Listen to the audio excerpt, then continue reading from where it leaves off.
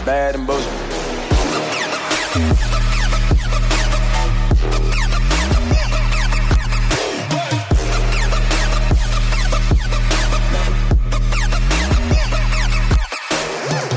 Welcome to the Bad and Bitchy podcast. I'm Erica. And I'm Amy. And we are at our misogynist of the week. And who do we have this week? Well, I don't know how many times have we picked this person. I don't remember the back catalog of all the misogynists of the week, but this can't possibly be the first appearance of Lena Dunham. This is the first appearance really? On misogynist of the week. Oh, fair. We've talked about her before. I'm so tired of talking about her. I'm sure everyone else is too.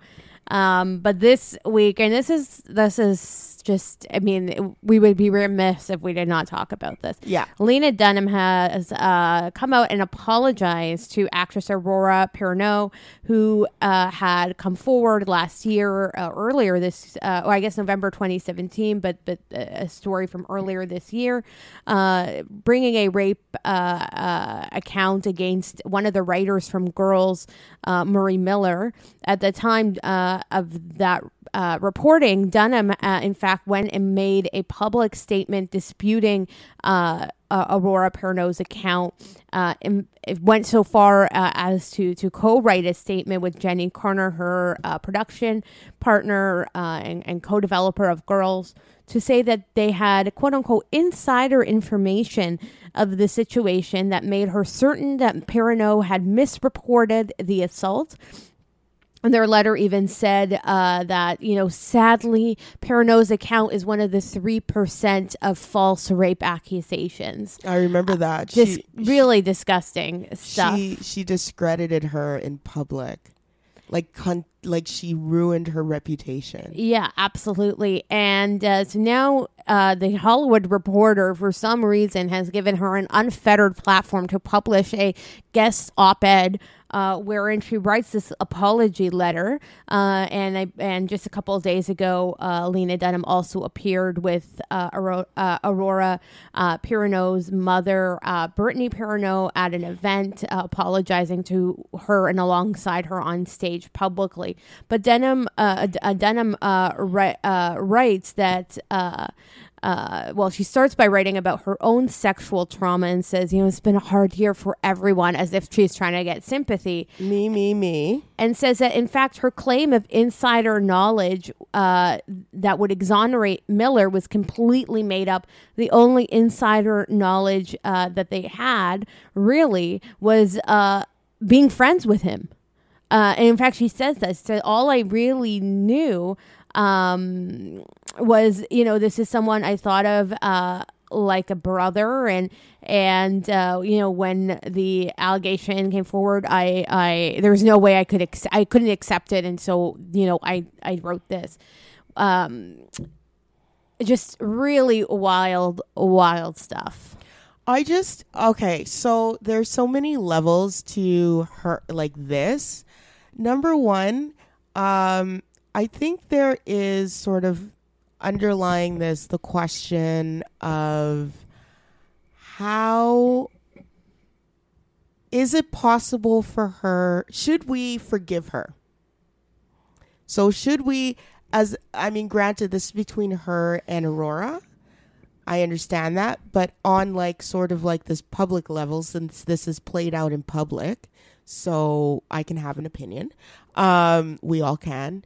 How should Lena Dunham be forgiven after she had apologized? No, absolutely not. I mean, if and why not? Yeah, and so for the individual who is the subject or to whom the apology is directed, wants to accept apology, that's one thing. And that's an apology for a very specific act to a specific person. But there is also the apology that she owes to everybody else who listened to her, who gave her deference because of being a public figure, and what she's done to influence our thinking or our view of this issue. And I think putting out there publicly a denial of a rape accusation in the midst of the Me Too movement, one that's been brought forward by a young black woman who was 17 at the time of the rape.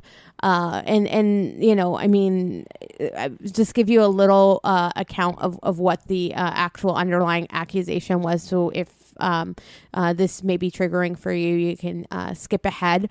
But Aurora Perno's account was that when she was 17, Murray Miller, who was 35 at the time, and writing for Girls, this was in 2012, that she at one point woke up in his bed naked. He was on top of her, having sexual intercourse with her, and at no time had she given him any consent for any form of sexual contact. She gave that statement while taking a polygraph. So I don't even know why she had to meet so many hurdles to be able to give that statement, but okay. He, for his part, also lied and said that she had only gone to the police after she had sought substantial monetary damages from him, and he had refused. A month later, his lawyers said that it was a misunderstanding and said that neither Perno nor her attorneys had ever made any demand for money. So there was a complete smear campaign by Lena Dunham, also by the guy being accused. It was very clear that this is not false. The whole thing around it, the backlash against her for reporting, was manufactured. But you can imagine what a chilling effect that would have had on people coming forward to see a public figure like Lena Dunham going after them like that. It also perpetuates the idea that there are false rape allegations when we know statistically and socially and otherwise empirically that is patently untrue. But it perpetuates that myth, and that's really fucked up. You know what I see? I see like Lena Dunham being like mistress of the house on the plantation, and her husband, like the massa, raped one of the slave girls, and she denied it. That's what it sounds like to me. Like the whole thing sounds like it could be like in some antebellum sort of like play or show or something like that, because that's exactly what she did. She took the side of a rapist against a young black female or a young black woman, and basically smeared her and ruined her career. So you want to talk about how, because basically what Perno has gone through has been detrimental to whatever opportunities she may have had because of Lena Dunham's smear campaign. And the thing is that she corroborated with a rapist to smear his victim. That's what she did. There's nothing more anti-feminist than that. Well, and hell, it's anti-woman. Well, it's anti-decency. Yeah. It should be a crime. She should be sued. Is basically it. For that kind of defamation. That's real defamation. For sure. And it's not even just to say we believe him or we prefer his version of the events. There was no version, it wasn't that. In fact, she went so far as to manufacture that there was insider information, and now says that she possessed. That was a blind, that rather there was, I claimed that, but rather it was a blind faith in a story that kept slipping and changing and revealed itself to mean nothing at all. And so it completely manufactured smear campaign, absolutely defamatory towards Aurora Perno. And further to that, I mean, I don't know why anyone, so there's apology for survivors that's owed. There's an apology for Aurora. There's apology for the Me Too movement that's owed. And, so it's broader than that. But also, I don't know why anyone would ever work with Lena Dunham again or put her in a position to have staff. This was a staff writer on Girls that she protected at the expense of other women.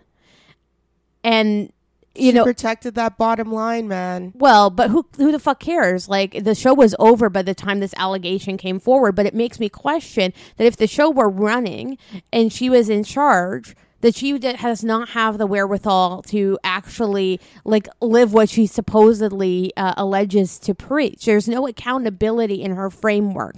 And she doesn't have the capacity to even like look at these things from a position of like looking at power and power dynamics and how they play. And as an employer, as someone employing many people, and she has a show now on HBO called Camping, like I find that extremely worrying and disconcerting. Her and Jenny Kroner as well, who also, you know, is involved in a number of different shows from a managerial perspective. So I think anyone working for them should be very... Oh, Camping is hers? Camping is hers. She wasn't as involved in it, but she did write and co-produce it. She was sick while it was being done, so she was in and out of hospital. Why is it that she gets so many chances? That's a really good question. Because I don't understand why her shows aren't funny. This is the thing. She doesn't produce good work. And so fundamentally, that's number one. Okay? Mm-hmm. She really doesn't. Mm-hmm. I mean, girls could only exist in the time that it could not exist now. We're just in a different time frame. Yeah. It's a different... So pre-Donald Trump, girls could exist. Post-Donald Trump, I don't think it can.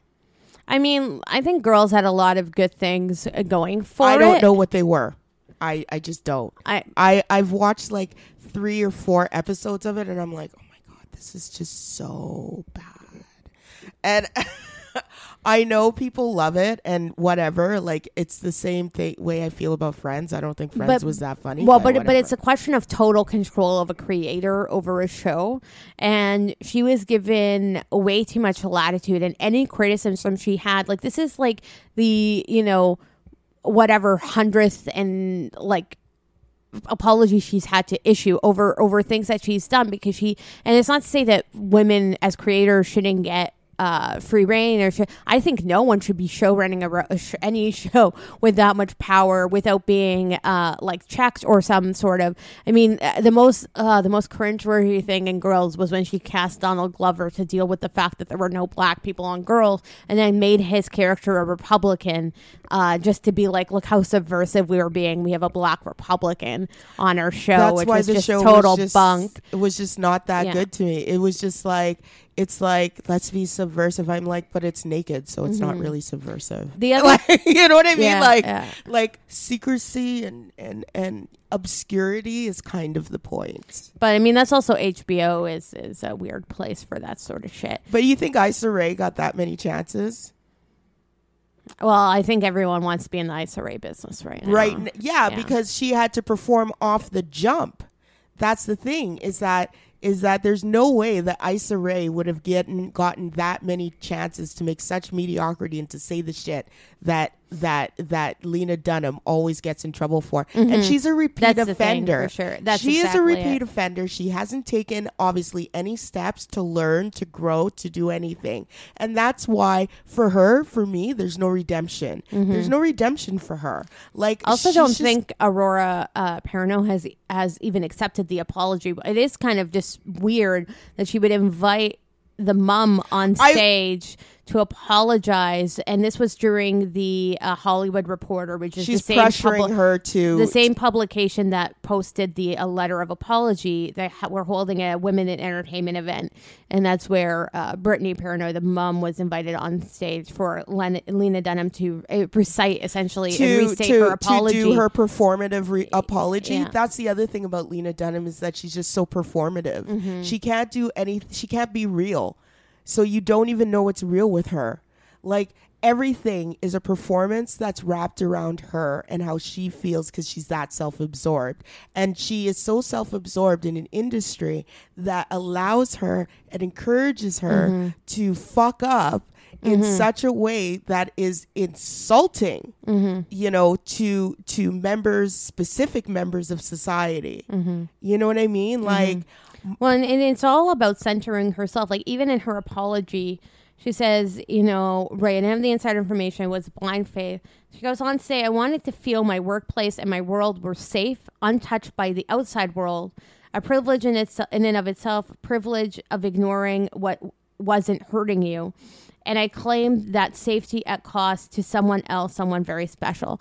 Well, I mean, obviously not that special. yeah, and a little like hugely too late. And safety for yourself, but what about safety of other people around you, and the other people who are now in the crosshairs of this abuser?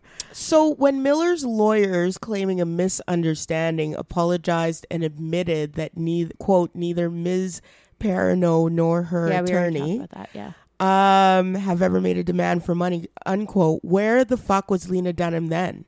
Where was that apology then? Well, she retracted the initial statement after they published that co-letter with her and Jenny Kerner, but it was, because of the backlash. But I don't think it was informed by anything.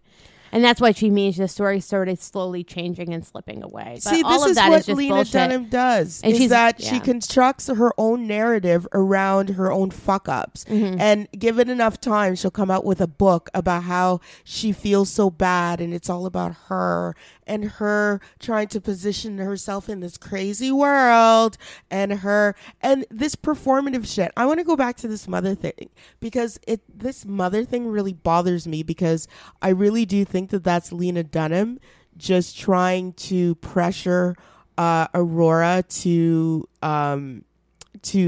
accept her apology.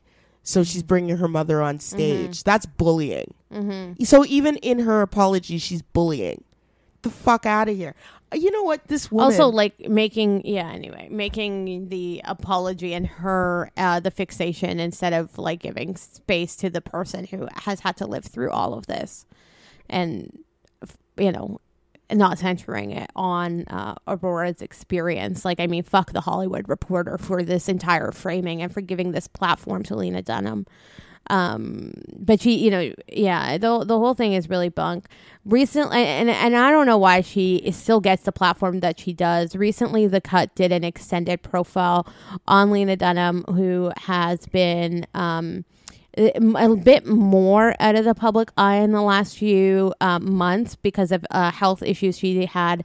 She has endometriosis and had a elective hysterectomy this year, so it was kind of laying low for health reasons, but I guess it's trying to make her way back into the public light. And as I said, Camping, her show on HBO, is out, and this profile, like, I don't know that it was earned or interesting or necessary, but you really see just all the same things on display. Like, I was telling Erica the one quote that I think is a horrible but perfect encapsulation of like what she thinks her blind spots are, and like she's like, well, people think I'm a racist, but if they only knew how badly I wanted to fuck Drake, they wouldn't think so. It's just like that sort of disgusting sensationalist shit that she's always known for. But the whole focus of The Cut piece is that she's been more self-reflective, that she wants to see, like how her actions affect other people. But she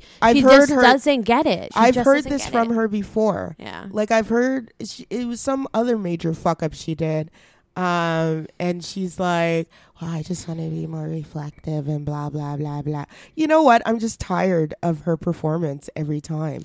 I mean, maybe don't tell us that you're being reflective and just go do it and then come back and like tell us how it turned out. Like, I get that it's a process, but you're not owed shit. You've got plenty of money. You can go, live under the radar, for a little bit. Like it's just wild. But there's just so many things that she said over the years. The Drake thing is one of them that she said in a different interview, but this just sort of reminded me of it. Saying she's thin for like Detroit. It was just like another, coded racist bullshit thing. She just has, and she's not really like owning any of these past actions. And I don't know that she's still finding excuses. She still uses the same excuse that she went to an elite New York private school that wasn't very diverse as the explanation for why her show and her work is not reflective of diversity, which is like, you have to like also you are a universe, like you left New York is a diverse space. So you were always, by virtue of that, always exposed to different aspects of diversity. Yes, you had a sheltered existence, but then, you also went to a liberal arts college. Like, you would have been exposed to work from different, and you ought to have been. And if you weren't, you should at least know enough to know that those were your blind spots well before HBO gave you a show. And then why the fuck would HBO give a show and let a showrunner have free reign over that level of casting without ever being like, hey, is this really what we want to be putting out into the world? Again, it's that, I can screw up as many times as I want to, as long as I say sorry, it'll all be okay. And, that's the standard we use for white women, is that once you say sorry, once you apologize, it'll all be okay. And then the people who don't want to accept the apology, us, the people of color, who are the women, especially the women of color who don't want to accept the apology, we become the problem. It is maddening to me. So now people watch, if Aurora does not accept that apology, people are going to be like, well, why is she not accepting the apology? Oh, well, as though it's her duty to accept Lena Dunham's apology. And that's the thing. Just because you right a wrong does not make you, it does not mean that you're owed some sort of A, gratitude, or B, forgiveness. Nobody's owed that.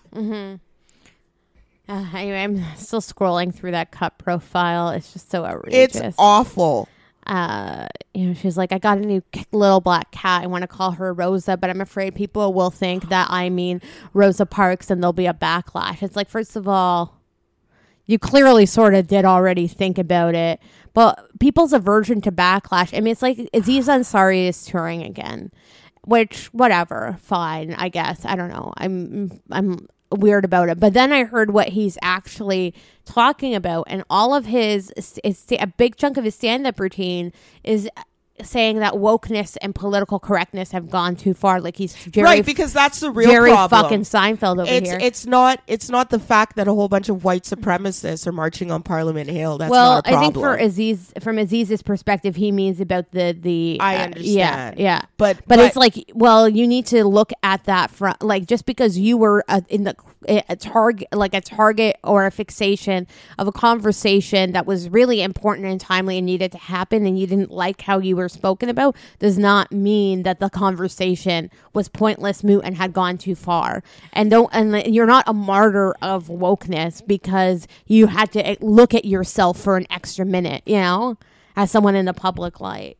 There's some serious whack wokeness going on, I gotta say. I mean, I am just like progressives, especially millennial progressive. Well, all progressives, let's be honest, all white progressives have to do like a look in the mirror. I gotta be honest, because